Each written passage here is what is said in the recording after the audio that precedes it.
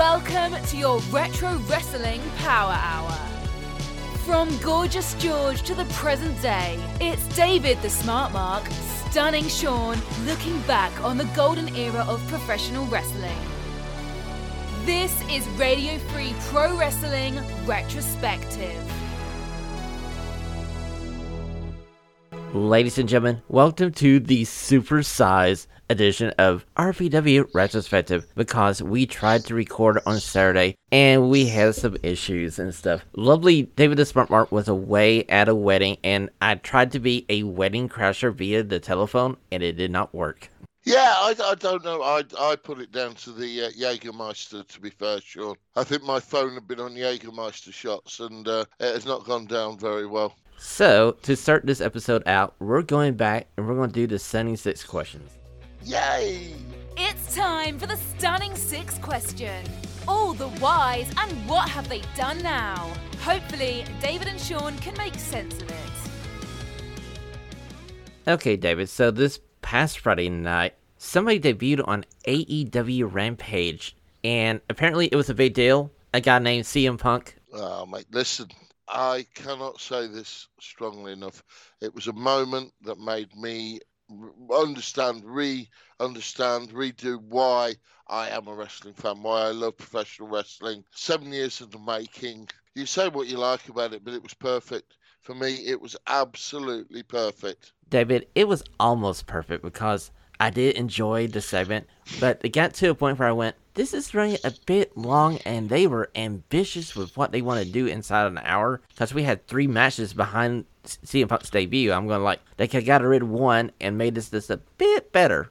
Mate, the thing is, right, it's just a 6 and 2/3 job for me. The promo was perfect. He could have talked for an hour. Obviously, he went over. He went about 22 to 25 minutes, which left them scrabbling for the rest of the show. But that shows where they're naive still in the TV recording the wrestling business, because it left the rest of the show stale. And I'll come on to that in good, the bad, and the ugly. But I don't care. It was perfect. It was just perfect. Everything from the pop, and obviously we're going to compare pops today because of what we're doing in retrospectives. We don't just throw this show together, you know. You know, the excess chanting, why wouldn't he wait out? He's possibly waited. You know, his issues weren't with any of the guys at AEW. They weren't, you know, he seems to be happy, he seems to be content. Oh, yeah. He was full on face here. Full on face, and it was just perfect. It was the reason that I put up with, oh, well, you know it's fake. You know they know how to fall. You know it's predetermined. It's the reason I put up with all those comments for moments like that. And the crying CM Punk fan, son, I love you. Absolutely love you, because if I'd have been in that Chicago All-State, I'd have been crying. I'm surprised Jake Allenar wasn't crying, because he was there, although he probably hasn't got a heart to cry. So, stunning question number 2. So with the addition of CM Punk and possibly Daniel Bryan come up here later this month, do you think AEW is ready to take over the number 1 spot in professional wrestling? It's a difficult one. That's a very good question. Bear in mind, you could almost add Adam Cole, Wyndham Rotunda to that list as well, who are likely to appear, and obviously a certain Mr. Danielson. Are they ready? I would like them to have another 6 to 8 months. But I think that they're going to do it at some point. I genuinely now believe that they are going to take over as the number 1 wrestling company in the world very shortly. So, you know, they've got to do it at some point. Why not now? Exactly, David. I feel like they're on an upward trajectory here. And the WWE just seems to be like, hey, we're the WWE. We can rest on the fact that we're a publicly owned company and that money's coming in month after month, and they don't want to do anything different. Right. My example of this, Shawn, would be, right, obviously we watched SummerSlam. We'll probably go and review that in the coming weekend, next weekend show, right? So SummerSlam was all right. Had 2 shocks. One of which I hated, one of which I liked. But it had 2 surprise returns, both of which will benefit the company, whether I personally like it or not. So SummerSlam was a good show. Got crowd reactions, got certain things. Then what did they follow it up with? One of the worst Monday Night Raws I've ever seen. But I'm going to stay off that for next weekend, or for this coming weekend. I the WWE never ceased to let me down. David, I want to say about you thinking SummerSlam was good is I think you're still getting a little buzz off that gin you had this weekend. Yeah, I did have one or two, mate, to be fair. Okay, so stunning question number 3. How well do you think NWA is going to do this weekend with back-to-back shows in St. Louis? I remember this question when you asked me it the first time. Now, I really was puddled. Anyway, that's another. Yeah, I think the main thing is I think the shows will be good. The talent's there. The cards are good, but I think they've made a mistake. I think they've overpriced it. I'm going to look now because I couldn't look before when we were speaking. The price over here in the UK is quite high. And I think if they got, I know. Overall, it probably is value for money, but I think it's expensive. It's certainly a lot more expensive than any of their previous shows. And with what's going around at the moment, people are going to be very frugal with their money. In what they buy and what they don't buy. Yes, it's 30 odd pound for the two shows. Which is what, nearly $50. For the NWA, when all's said and done, would you sooner watch that or All Out if you had a choice? That's my point. Exactly. I mean, it's coming back-to-back weekends, and I mean, that's $100 right there if you do both. And I've been sitting here for the last week trying to figure out, can I afford to do the bundle and watch both episodes, or do I need to save some money and make sure I watch All Out with you? So now, here's one for you, just on that note then. With what we just said, All Out individually is cheaper than Empower here in the UK. That is insane. Honestly, I've just checked now because I've looked at the figures. Because obviously when we tried to record Saturday, I wasn't there. All Out here in the UK on Fight TV is £14, which is less than $20, give or take. Please, North American listeners, excuse my maths. Okay, David. So we're going to slide over to our next stunning question. And we'll do a little Churchill Cup update right here, because the question was, what were your thoughts about Ring of Honor, Glory by Honor? I'll tell you right now, I enjoyed the first night. The second night, I could care less because I scored no points. Right, okay, so you dislike of night 2. Well, it didn't matter really, because I'm on the Churchill Cup this month. I've almost gone, leave it. I can't be arsed with it this month. I couldn't have picked an egg out of an egg box. There's no two ways about it. The Churchill Cup, ladies and gentlemen, is all over for this month. The stunning one is going to retain, and I might still speak to him if he's magnanimous in victory, which is slim chance of that. I love Ring of Honor. I've now, since we've last spoken, I've got to see most of it. Match of the year: Danhausen versus Dalton Castle. There's no two ways about it. There's nothing will come close. Every other wrestler needs to go home, even including my friend Mr. Brooks, because Danhausen versus Dalton Castle. I want to see Danhausen and Dalton Castle in the tag team, Sean. Make it so. No, David. I want to see Danhausen and PCO. Come on, stay with the program here.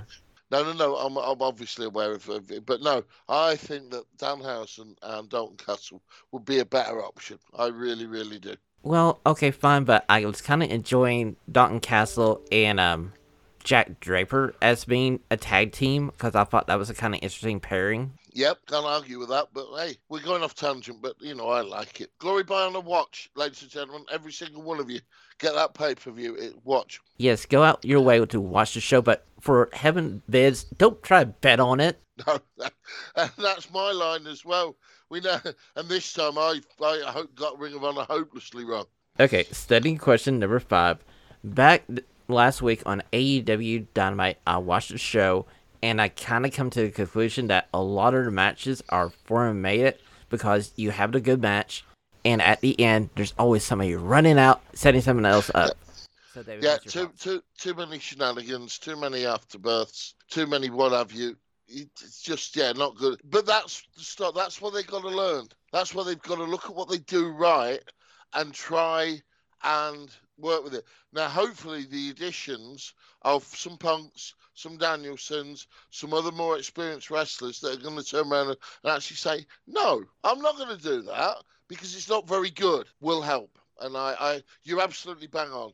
And it's a shame because it is the best overall, it's the best wrestling program on TV. Now, obviously, I'm excited for Dynamite tonight as we record because Punk's going to be on it, and as I say, make no mistake that I love CM Punk, and whatever he does, I'm going to love CM Punk. I had my wife one Christmas search round and pay a fortune for an FIP early Punk video. That's how much of a fan I am. So I'm excited for Dynamite. But they've just got to be careful with the way they do their booking. Exactly true. I feel like they are on a hot streak, and I want them to continue. And speaking of exciting TV wrestling programs, there used to be one called NXT, and they had a takeover this past weekend. And David, what were your thoughts about takeover? Well, I discussed this heavily yesterday on the Rock and Roll Wrestling Show. Their previous episode to takeover only drew just under 700,000 viewers with no opposition. So obviously the viewers are talking. Takeover was hugely disappointing with the exception of one match and one appearance. And they've given up on it. You look back to the legacy that Takeover has and to what it is now, and I genuinely don't think that the revamp, whatever you want to call it, however they do it, whoever they bring in, I don't think it's going to work. I really, really don't. And I think the overall, and you can mark my words here, in the next 12 to 18 months, one company is going to benefit from that, and that's Ring of Honor. Exactly, because there's going to be room for another hour of TV that people want to watch instead of NXT if they go down this road and it's not like a hybrid of what it was and what they want it to be. If it goes strictly to being back to, say, Circuit 2012 NXT, they might have an issue. The thing is as well, Shawn, they're ditching these guys left, right and centre. If they'll ditch a Braun Strowman, if they'll ditch a Bray Wyatt, some of the guys in NXT have got no hope. And this is where Ring of Honor comes in, because at least it gives them paid employment and gives them chance to be better than they're being projected in NXT and WWE. Exactly, David. And on that note, we're going to slide over to the good and the bad in the last week of professional wrestling. And now it's time for the good, the bad, and the ugly in the week that was professional wrestling. Hey David, so my good this week, or actually this past week, was Sting's match versus 2.0 from AEW Dynamite, because it was the first time in like 20 years he was on TNT, and of course the little singer that is Stunning Shawn was all excited for it. Yeah, and you know what? That was all right. I've got no issues with it, but my good of the week, you know what's coming. It was the CM Punk segment on Rampage, and it could not be anything else because it was faultless. I'm sorry, in my opinion, I know you disagree with length, but you've got a point. He did go badly over, but it was still faultless. The ice cream bars line, I left professional wrestling when I left Ring of Honor in 2005. Just genius. I love that line. I was looking back on his career, ironically, in the lead up to this show, and you can count. There's two things that stand out about this man to me. Sorry, you're not waving your head because I get on about this man and I'll be gone forever. There's the dog collar matches with Raven in TNA and Ring of Honor, where Raven saw something in him, something of himself in him, and brought him on. And also, obviously, the trilogy with Samoa Joe, which is infamous for a good reason in Ring of Honor, and really got them to the forefront of indie wrestling. I love the bloke. He can do no wrong. It was easily best bit of the wrestling week for me, and I hope to have many, many more. Okay, David. So, my bad this past week was the Friday before Saturday SummerSlam's SmackDown. You can also say the whole show, but most especially was another John Cena, Roman Reigns talking segment, and I thought, we don't need this. And it came to the truth. We didn't really need it when it came to the match this past Sunday. Yeah, no, I'm going to stick to what I said, mate, even though I've had a chance to reevaluate that. I remember this. You absolutely bang on. My bad of the week was the rest of Rampage after Punk had gone, because AEW handled it badly. Now you said in your opener that it went on too long. It did. You're not wrong in that respect, but AEW handled it badly, and they made it obvious it had gone on too long, if that makes sense. And it just shows that they still have a lot to learn if they are, as you put, in the Stunning Six Questions to take over as the biggest wrestling company in the world. David, it was like I said yesterday on your Rocket Wrestling show. It's like after you saw promo, it's like you hit the fast forward button and it got stuck, and they were running on like 32 time fast forward. They were just trying to cram everything in. Yeah, you're bang on, and I think you made the point, if I remember correctly, about the Luchasaurus Jungle Boy tag match not being necessary, and you were absolutely bang on with that. They could have just had the main event, which was John Poxley, and one of it wasn't one of the Everage boys. It was one of the Everage boys who's been paired with them. Yeah, you're right there. There's a lot of analogies that we could make. My ugly this week was the continuation of the Dakota Kai, Raquel Gonzalez Pish in joint first place with the continuation of the Cameron Grimes, Ted DiBiase rubbish as well. All of it was ugly. The fact that they threatened to put a Hall of Famer like the $1 Million Man into being a butler telegraphed the finish. And ironically, when we first recorded, we didn't know the finish, but we were right. Those two joint with NXT. NXT could easily get ugly this week because it was. And the takeover was so disappointing. Well, I'm going to pile on to this NXT hate right now because my ugly from this past week was, it was the proposal of Index after one freaking date. So, yes, I'm ready for this thing to head to the divorce court.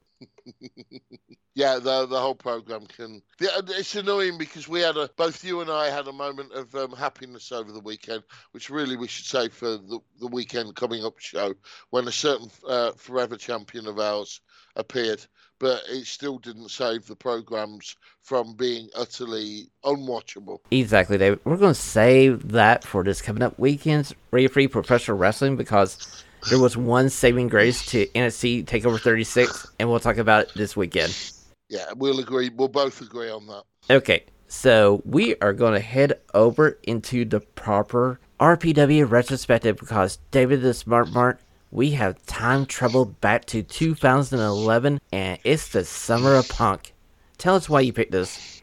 Well, I thought it was appropriate with what we were anticipating Friday night. And obviously Friday night did not disappoint at all. And so I wanted to actually compare entrances and pops and see how they looked. Same arena, obviously different performer, but it was, I tell you what, I don't know about you, and I'll be interested to hear your take when we get to the main event, because really, this is about the main event, ladies and gentlemen. So please bear with us if we skip a little bit of the main card, although I have to say, I'd forgotten quite how good this card was, Shawn. What were your thoughts over the overall card before we get into... Okay, so David, after watching this card back, I would say this is a 3-match show. You got the 2 Money in the Bank matches plus the main event. Everything else is filler. Yeah. But from there, you're cool. Well, okay, I'll give you my thoughts. I mean, basically, it was the second one.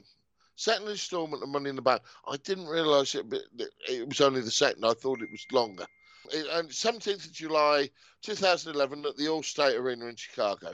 And a build-up, there's so much subplot and afterplot of this. But the crux of it is, you were going into the main event, which was Cena the Holder versus Punk. And if Punk won the title, his contract was up, which it genuinely was. And this is where we got some grey area that wrestling is brilliant at. That Punk was going to leave if he won without the title. So McMahon was actually trying to encourage Cena, which is something he didn't want to do. Laurinaitis was still a fully fledged TV character.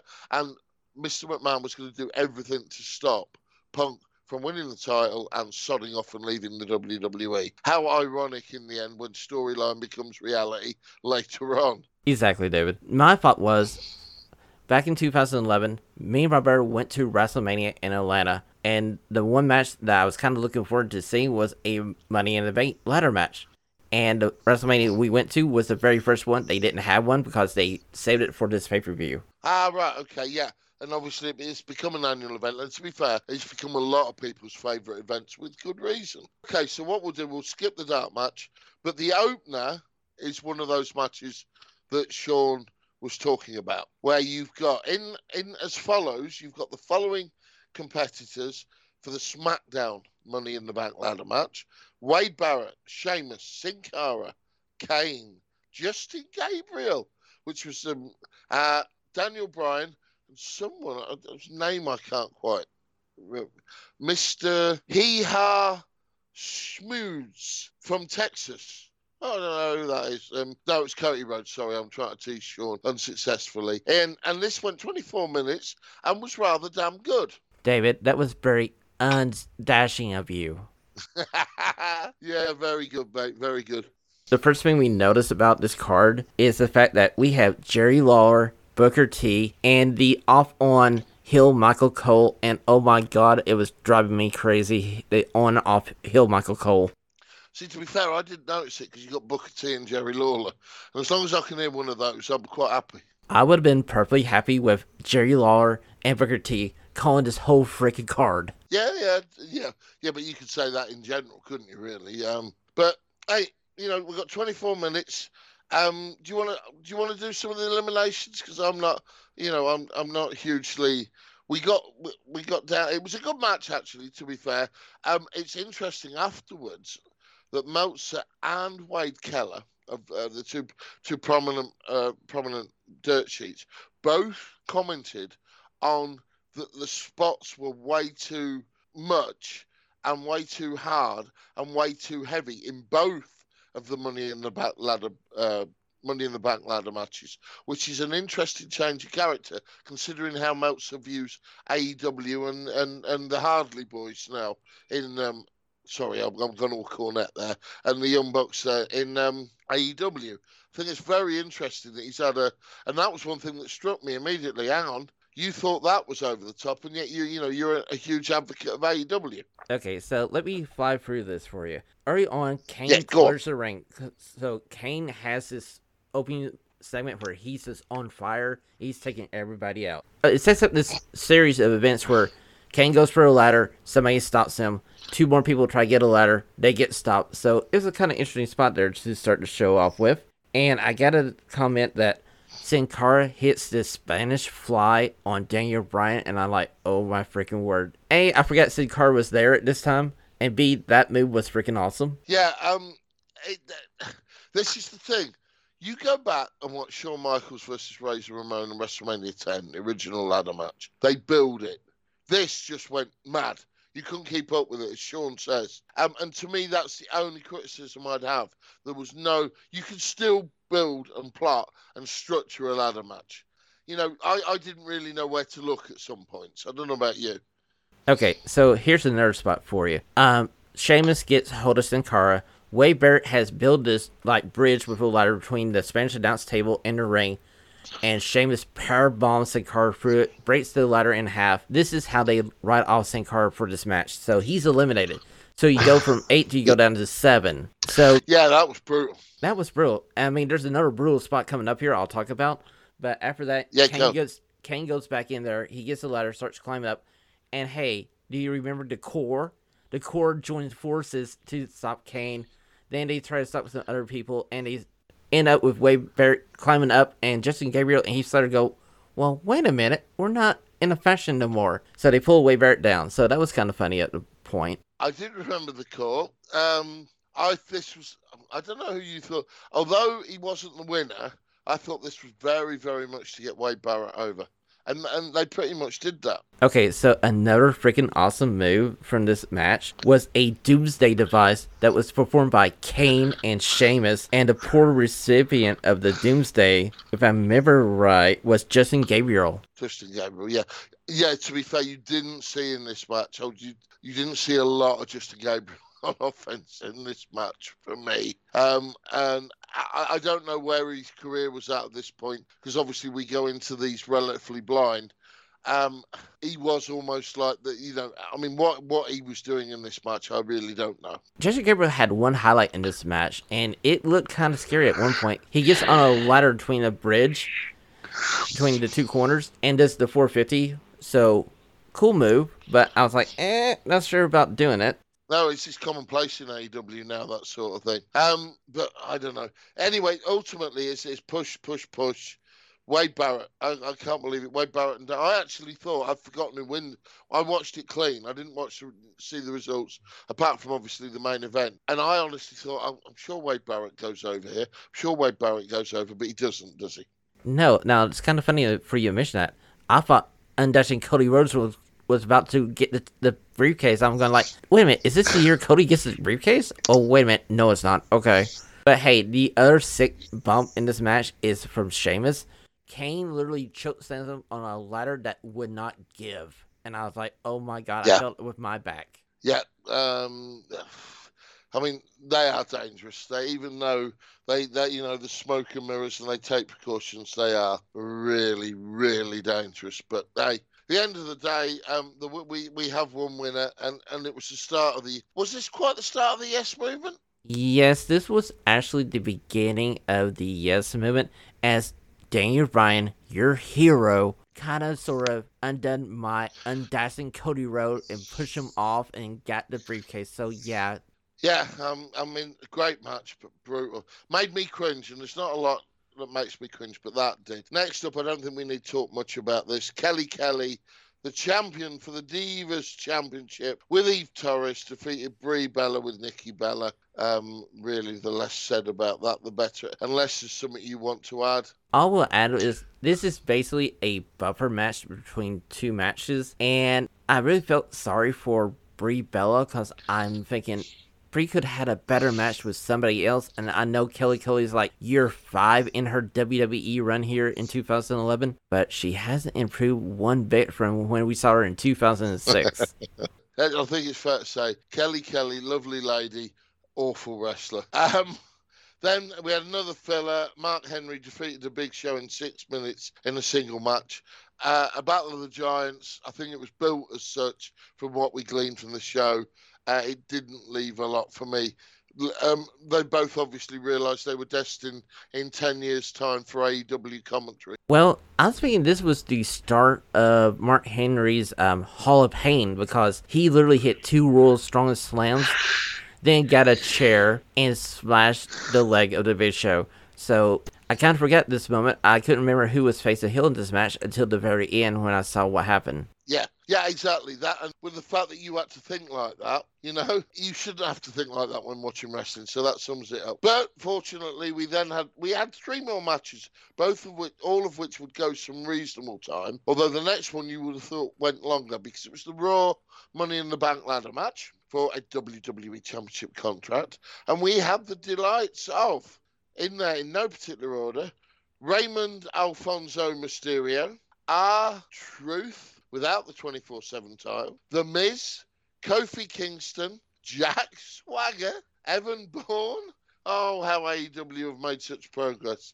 Alex Riley and Alberto Del Rio, Shawn. Now, who stood out for you in this?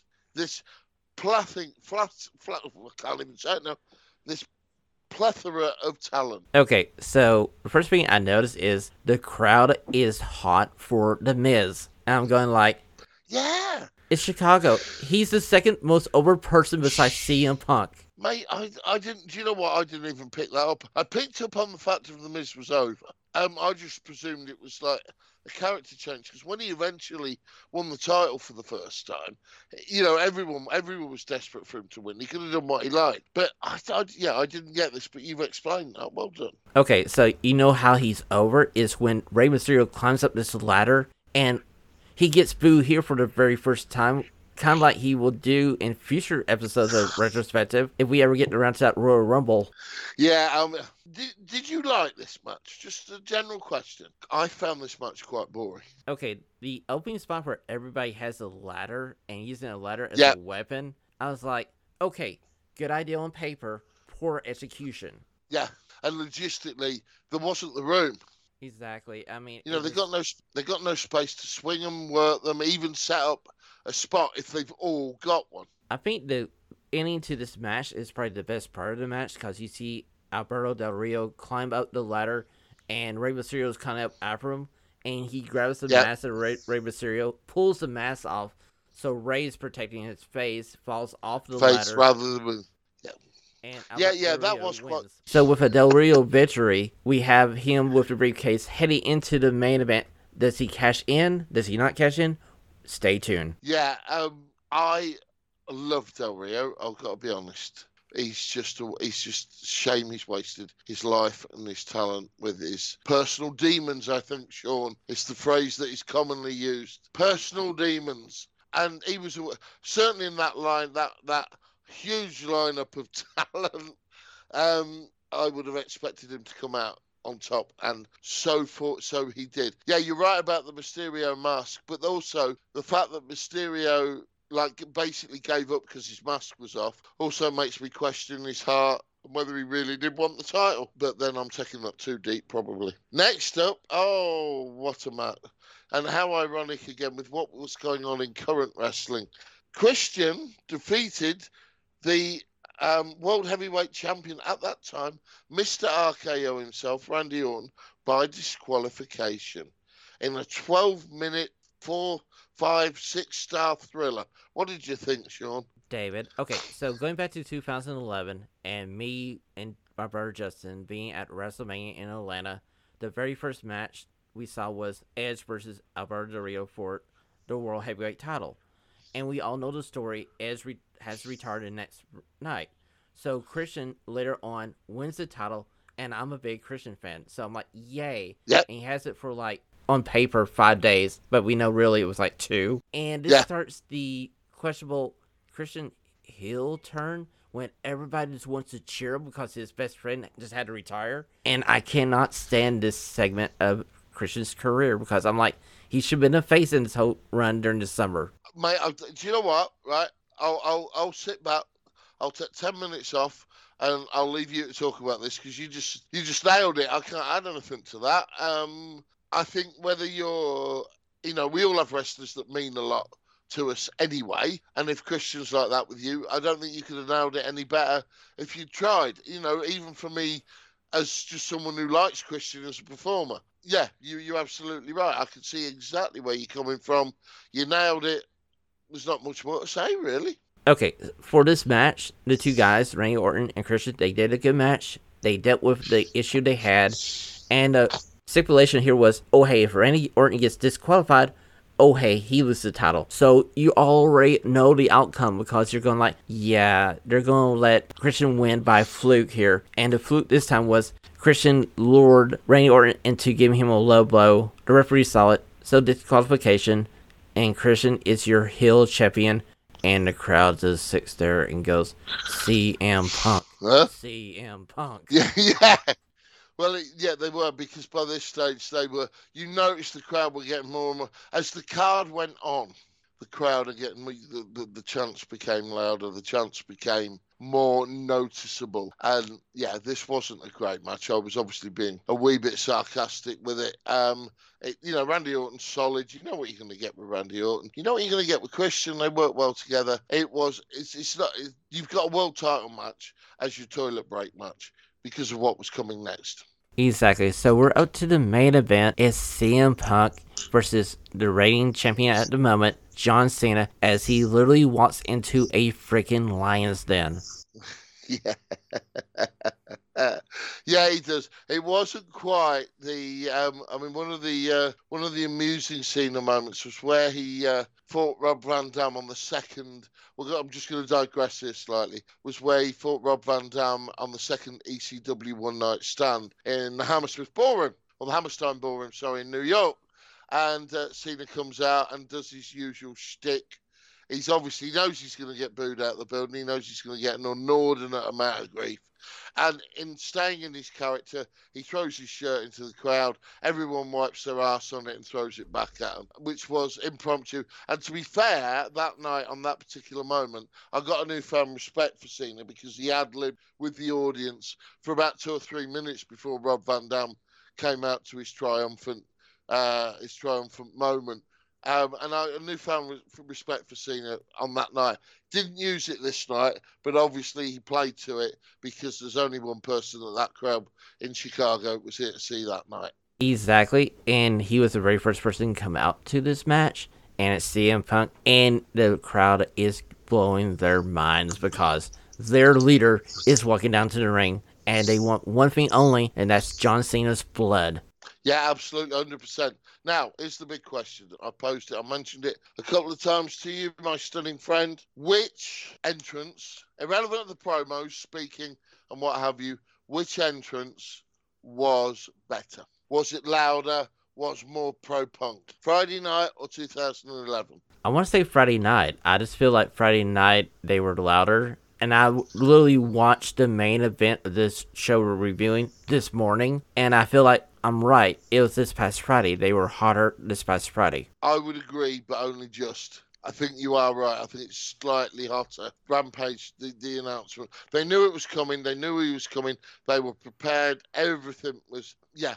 But this is still pretty damn good. Now, my favorite spot at the start here is Cena getting into the ring. He doesn't do his normal slide into the ring and, yo, hey, look at me, yay, it's John Cena. He just quietly lifts the belt up, head down, because he knows he's in enemy territory. He takes his shirt off and tosses the shirt to the one John Cena fan ringside in a John Cena shirt. Because I literally thought that shirt was going to get tossed back out. Yeah, that's the reason I mentioned it, my friend. Because he was very, very, you bang on. He was very, very careful in what he did and how he did it. And it made me chuckle, to be fair. Now, this match did show one thing. The fans were saying John Cena couldn't wrestle. That's further from the truth. John Cena can freaking wrestle. If you give him the right person with him, he can wrestle. Yeah, right, okay. There were two far. You got your right wing and left wing. You got your right wing and he can do everything. He's just fucking brilliant. He's just, excuse me, swear jar. And he can do everything, this, that, and the other. And then you've got he's just left wing. He's just punch, kick, offense. He's a Hulk Hogan for our generation, what have you.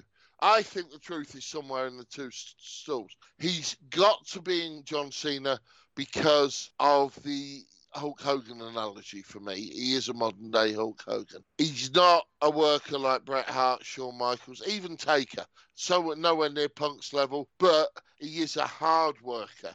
And when he's in with someone like Punk, if he ever got to wrestle Bret Hart, if he got, when he's in with a good wrestling technician, they bring better matches out of him. And this is a good match. There's no two ways about it. Irrelevant of the result, which everyone wants, this is a good match. It's 33 minutes, shenanigans at the end, but you were expecting that due to the nature of the storyline. You knew Vince, Laurinaitis, etc. were going to make an appearance, and they did. They didn't disappoint. But ultimately, due to the way they used Cena's character, this didn't disappoint. Exactly, David. Now, my favorite move that CM Punk did in this match was John Cena was going to go for the "you can't see me," and he really puts him in the eye. And I'm going like, finally, somebody just stops that in the tracks. Yeah. I'm like, yes. But that was probably Punk's idea. Punk's a very, very clever performer, and this is why the AEW hopes are high. The match itself, there wasn't too many memorable bits. The one I liked was when they gave Cena a couple of good kickouts, in particular from one GTS. But they also raised quite a clever move where the GTS knocked Cena out of the ring while Vince and Laurinaitis are there. And Cena makes it very clear that he's going to live and die on his own means because they were looking for disqualification. They were looking to... And Cena's like, no, I'm an honourable man. If I lose, I lose. If I win, I win. And I'll win in the middle of the ring. And whilst it's cheesy, and with them being however much at stake, I thought it was very cleverly done. I agree with you, David. The ending was cleverly done. Now, there's a spot where, if I remember right, they countered a go to sleep into a FTS. They figured out how to do that, and I was like, wow, that's great. Now, granted, I'm not the biggest fan of John Cena's version of the FTS. I'm not going to harp on that, okay? But it was a lovely transition, and then they had some few transitions in this match where I'm going like, this is kind of freaking awesome. Yeah, agreed, mate.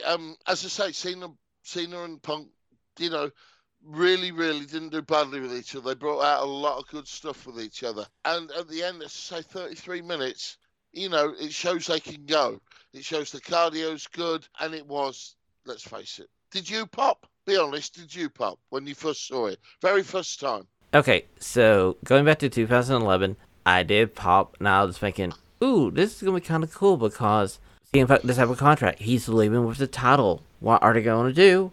And the next night, we find out they fired John Cena. So you lose the title and Cena inside of 24 hours. And granted, later on in retrospective, we'll look back at the Raw after this, and we'll find out what happens. And it's not as good as it could have been. But for this moment in time, yes, I did pop. Yeah, I mean, I did. I remember watching it because I genuinely didn't think Punk was going to go over. I thought it wouldn't surprise me with them that the WWE would just, let Cena keep it and decide whatever they're going to do with Punk is whatever they're going to do with Punk. And bear in mind, Punk didn't have many options outside of the WWE at that point, only really TNA.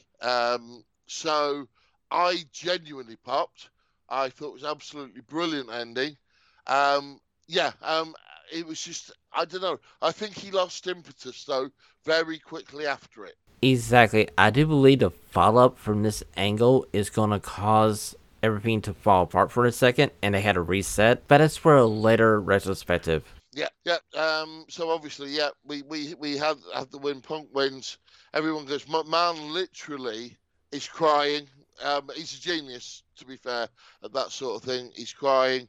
And Punk, the sort of final image you've got is of Punk blowing him kisses, which I thought was quite a nice touch. Exactly. Before that, you see McMahon get on the mic and going like, I need Alberto Del Rio. I need Alberto Del Rio. And he comes running down to the ringside, gets into the ring, and CM Punk's like, oh, heck no, one kick. And he just smiles at Vince like, okay, what's your next move? Yeah, very well done. Very cleverly done. Liked it. Obviously, you mentioned Raw for another retrospective on another day. Yeah, the follow-up, we could almost talk SummerSlam, which we're going to this weekend, and follow it up with a disappointing show. But, hey, the WWE have history, and they proved it once again this weekend. But I was still a happy bear. I think the two matches, or the two entrances of CM Punk are remarkably similar, which is why I picked it. I shot my guns that I thought what we got on Friday night would be similar to what we got in 2011, and if anything, as we both agreed, it was slightly better, and I loved it, absolutely loved it, and I actually am quite glad for once. Normally you are the better picker on this show. I don't think I've done badly here, but I'll be intrigued to get your thoughts overall. I think this was an excellent choice to look back, especially with this past weekend's events. I'll give you full credit on here. A stunning A+. Oh, wow. Well, I can go to bed a happy bear now tonight. Okay, so I'm thinking of a couple events to watch for next week's retrospective, so I'm going to keep you in stunning suspense until this weekend on Radio Free Professional Wrestling. Yeah, we play catch-up, no dodgy mics, no drunk co-hosts. We actually get, however, one thing we have to take into consideration, the stunning one on myself when we record your weekend's sheer package of entertainment. It's the mighty Peterborough United are live on English telly again against one of last year's Premiership teams who got relegated, live from the home of football in England, London Road. So hopefully the recording will take place in and around that, and I'll be a happy bear and not a grumpy bear. Okay, so you get me thinking, are they playing that Tony Khan team? No. They're not playing. I can assure you when they're playing Tony Khan, there'll be no liking of AEW that week. No, West Bromwich Albion are at London Road on Saturday night, and it's been picked up for national broadcasting across the UK. Well, I can't wait to see that match this coming up weekend, and we may start the show with a little football talk, because we do that sometimes. But until then, David, tell the lovely people have a great rest of their week. Yeah, guys, thank you for bearing with us after Saturday. It wasn't Sean's fault. I'm going to take full credit. It was either my phone or my drunken nature. So if you've waited for the main show, I'm really, really sorry. We'll be back online this weekend. Rock and Roll Wrestling Show, repeated 5 o'clock Saturday GMT, Fenland Youth Radio, and 1 a.m. Sunday morning, pay-per-view time. It's a good show, really good show this week. Sean's really good. I try and keep pace with him, which is, never easy. Have a great week. We'll see you over the weekend, guys. Ladies and gentlemen, until we see you this weekend, stay stunning, rest up, because the coronation of the American Stunning Churchill Cup champion happens this weekend on Radio Free Professional Wrestling. Have a great week, David. Honestly, right, that's it. Gloves are off. You wait till the weekend. I've been beaten fair and square by a better man this month. You Sean. That American. You are the American blackguard. Oh, sorry, have we finished? Bye, everyone. This is Sergeant Arms of Christina on behalf of the guys. Thanks for listening to today's show. Please head over to Apple Podcast and leave a 5-star rating and a review. Until next time, the liberation continues.